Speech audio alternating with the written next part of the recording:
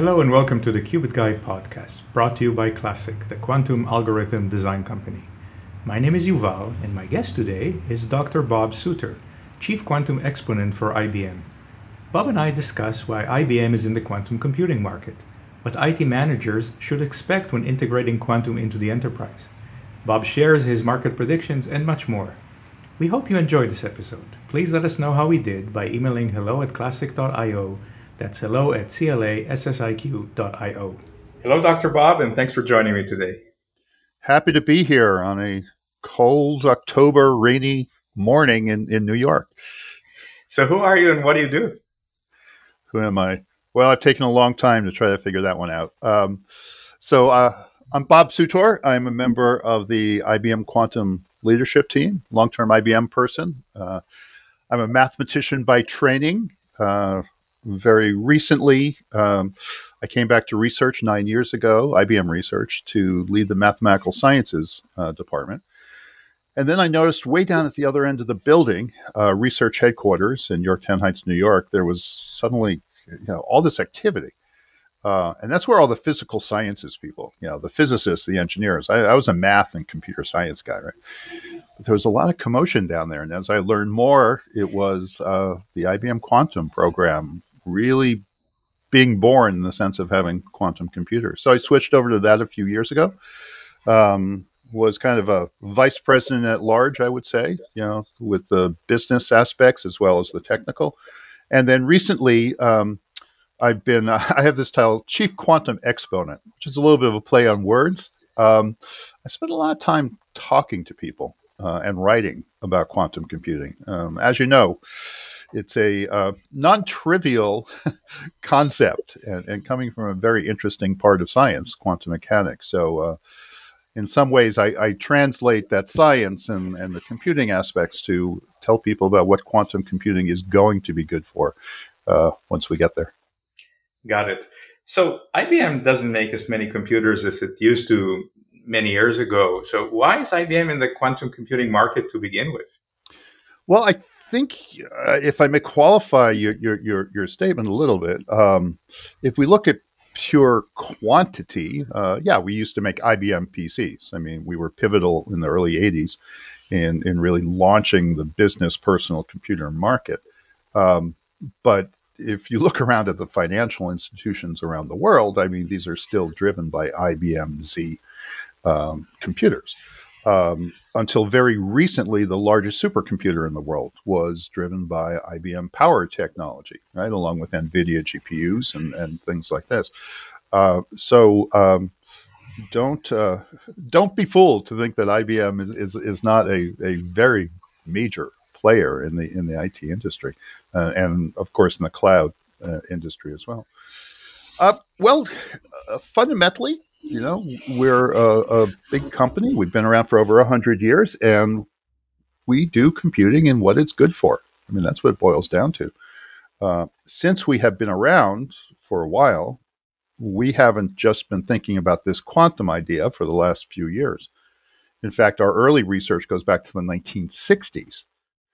Charlie Bennett, who's still an IBM fellow, coined the term quantum information science in 1970, February 1970. So arguably, IBM has been in the quantum industry for over 50 years. We were the first ones to put quantum computers on the cloud in 2016. We now have 25 quantum computing systems in the cloud. We've retired more than 25 systems. We have retired more systems, older systems than probably everyone else has altogether, right? So we are in it because we think quantum computing is a very important element to the future of computing. And I personally would go so far as to say it's likely to be the most important computing technology for this century.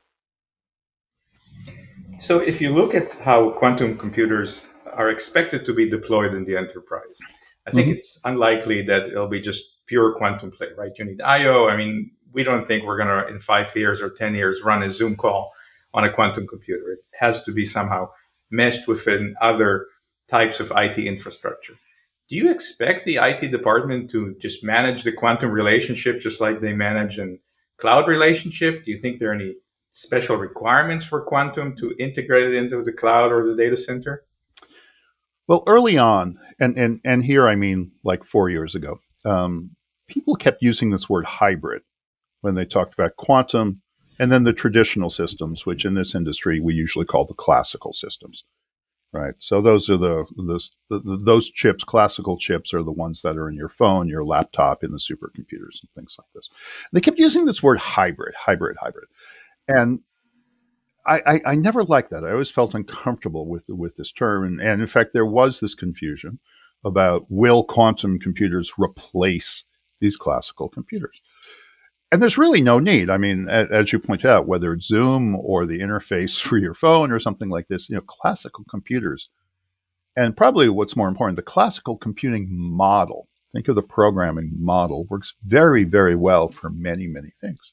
So instead, we are talking about the integration of the technologies. Use each for what they are best at. And in fact, that typically will mean that classical algorithms will drive the use of quantum algorithms in that way. Now, to the degree that your average IT person is aware of everything that's going on in their data center, every time they reach out to other clouds, every time they hit a server, no. At some point, quantum will just blend in. But it's this extraordinary power that we anticipate quantum systems to have for certain types of problems that's where they will be aware they're being used. We won't use quantum computers for problems for computations that classical computers do very well right now. So you expect the IT managers to just over time learn how quantum computers work or how the vendors provide them, and it's just going to be part of the IT fabric. Is that Well, correct? well, when we talk about, I mean, you have to separate hardware and software. So when we talk about software, and again, just to pick a common example of your phone, a smartphone, whatever brand it is, and I happen to have an iPhone. So if I'm writing an iPhone app and I want to draw a line from one corner of the screen to another, there is a very high level routine that I would call. I would give it the coordinates of the beginning and the end. I would say this is the color of the line, this is the width of the line, and away it goes, and the line appears. I don't worry about the very, very lowest possible level way of placing all those dots on the screen because there is a hierarchy of APIs, of functions that get easier and easier to use. So, in the same way, the people that we call the model developers, the people who will be calling these higher level functions that use quantum, don't necessarily or won't necessarily have to know the lowest level bits of how you talk to the quantum hardware. So, from an IT manager perspective, no, they're going to be working at the higher level. But if you're talking about people who are building the highly optimized routines and algorithms that others will use, yes, they will worry about the hardware.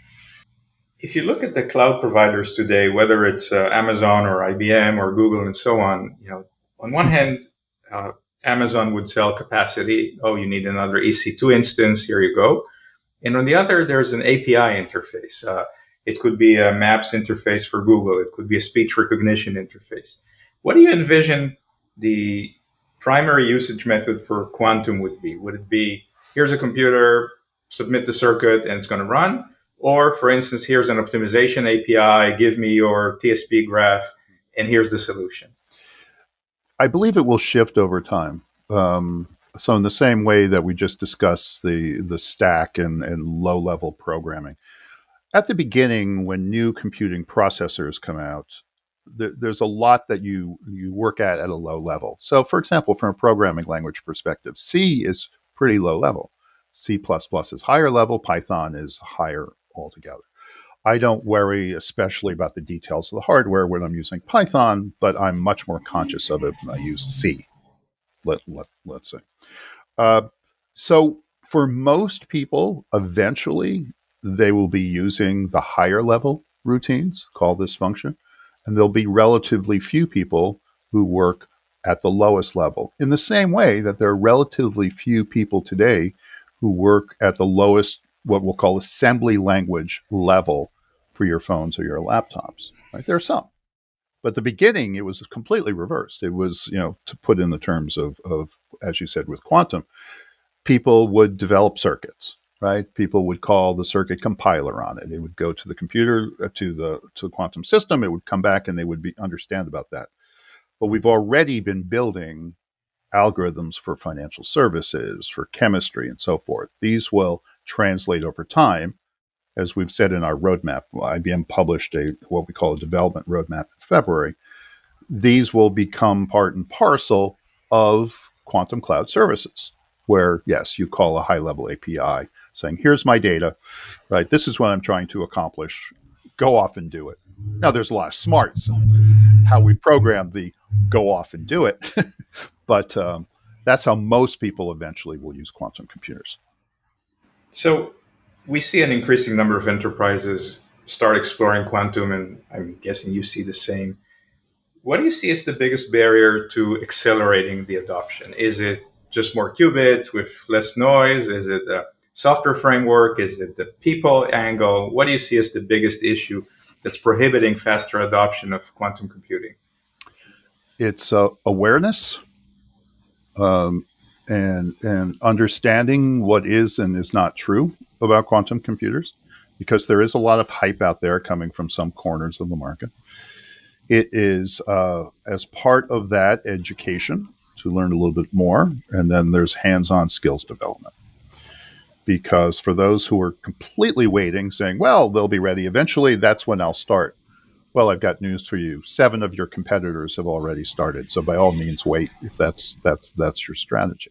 Right? In terms of the use of the systems to do better than what classical systems can do, it's really a question of 3 things. So first of all, you need enough qubits. So a qubit is the basic information unit. It's implemented in different ways by different vendors. IBM uses a superconducting transmon approach to this, which is the only approach so far which seems to be able to scale out of the very low double digits. Right? So we need enough qubits to be big enough for whatever problem you're trying to solve, right? Which means you don't need 2 qubits. You don't need 5 qubits. You don't need 11 qubits. Ultimately, you need hundreds and thousands of qubits like this. They need to be very good qubits. They need to be very high quality qubits. And this is just an artifact of how these systems run. They're based on quantum mechanics, but so is the rest of the universe. And the rest of the universe is really trying to mess up your computation. So we need a certain amount of isolation, noise reduction there. We need speed.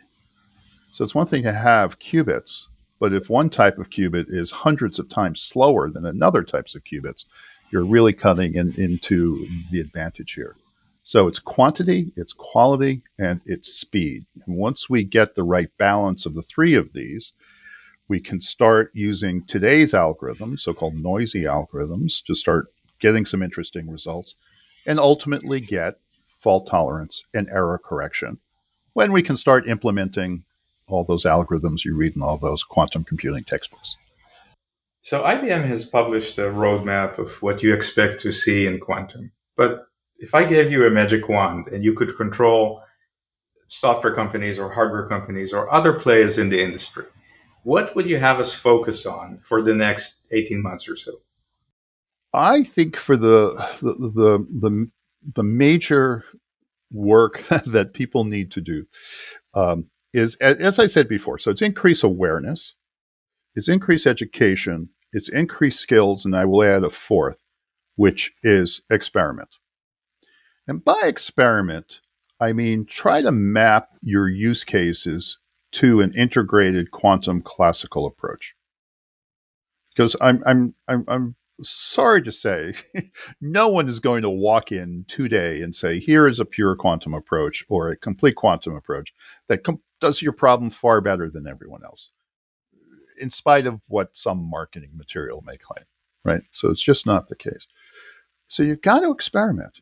As these systems scales in the way I talked about in terms of quantity, number of qubits, the quality and the speed of qubits, you have to get on the right track to understand, is this a good approach that will eventually handle my use case? And I would even go a step lower here because we toss around this term use case. And so, for example, risk assessment or risk analysis or something like that. What does that mean for you? Right? I mean, that's a very high level term, right? Where does this idea of identifying risk fit into your actual workflow? So we have spoken for a long time about these high level use cases, the chemistry, financial services, AI. We've got to go deeper. So all these other companies, yes, increase education, skills building, but help clients experiment and get on the right track and understand very specific parts of their workflow where quantum will eventually plug in and make a difference. So we're at the last quarter of the year, and so this is prediction time. What Oh, would okay. you predict to happen in 2022 and 2023 as it relates to quantum computing? Okay. Well, I want to put in a little plug for something IBM produced this last year. And it is a book. It's available in PDF form, and it's called The Quantum Decade. And if you just search for that, you can download it. Do bear in mind it is a printed book. It's a beautiful 12-inch by 12-inch book. So as a PDF, it's 120 pages long, but it's a beautiful PDF, and it talks about what we think will be happening and what people should be doing in this decade, because we do believe that the 2020s are going to be the decade that are really significant for getting quantum off the ground. But more to your question. So for next year and the year after, I'm going to go right back to our roadmap. So the end of this year, we will release a quantum computer that has more than 100 qubits. Next year, over 400, and in 2023, over 1,000. And so, what does this represent, first of all? Well, it represents our confidence in our science and our engineering that we have broken through the scalability roadblock that happens with qubits and quality and so forth and things like this. For your listeners who may not be that familiar with quantum, um, adding more qubits is not just a question of manufacturing, right? If I buy a laptop and it has 8 gigabytes of RAM, I order online another 8 gigabytes of RAM and I plug it in and away I go. Well, it's not quite so easy. Right? Qubits all have to be able to talk to each other. So there's a complexity involved with doing this. It's not simply additive. So it becomes harder and harder. So we will break through the 100 qubit boundary this year, 400 next year, and 1,000. This means that we can start to make a serious run at what we call quantum advantage, which at the beginning will be particular cases where we can demonstrate that these integrated quantum classical systems can do better than classical alone. I'm not guaranteeing it will happen. I'm saying people can make a run at it because the systems are starting to get big enough to do this. I also think at that point, there's going to be a little bit of, well, I was going to use the word shakeout. I don't quite mean that, but I think there's going to be a better understanding of which qubit technologies really are going to be the most promising. Once you start getting some things where, again, very low double digits and they seem to be stuck there, and you start getting other technology which goes into the hundreds and thousands, it's people are going to make their choices. So, Bob, how can people get in touch with you to learn more about your work? Well, I'm on LinkedIn. That's the best way. Robert Sutor. I publish pretty frequently about quantum, various things like that. If I may do a personal plug here for a moment, I have 2 books out over the last 3 years. The first is Dancing with Qubits, which is for the most part, a non-physics approach to learning about quantum computing and the algorithms. I bring you along, I show you the math you need, and by the end, you'll understand at least enough to get started with quantum computing. And then a little bit more than a month in the market is Dancing with Python, which is an introduction to coding. but where I teach you classical coding and quantum coding at the same time. Because at some point, we have to stop thinking of quantum computing as this add-on. It's computing. So and I'm saying this. Yes, it's a plug, but it's also a warning. Is that by all means connect with me on LinkedIn. But I may be talking about this latest book, Dancing with Python, a bit in my postings. So, Bob, thank you so much for dancing with me today, and thanks for joining the podcast. My pleasure. It's been a great conversation. Thanks.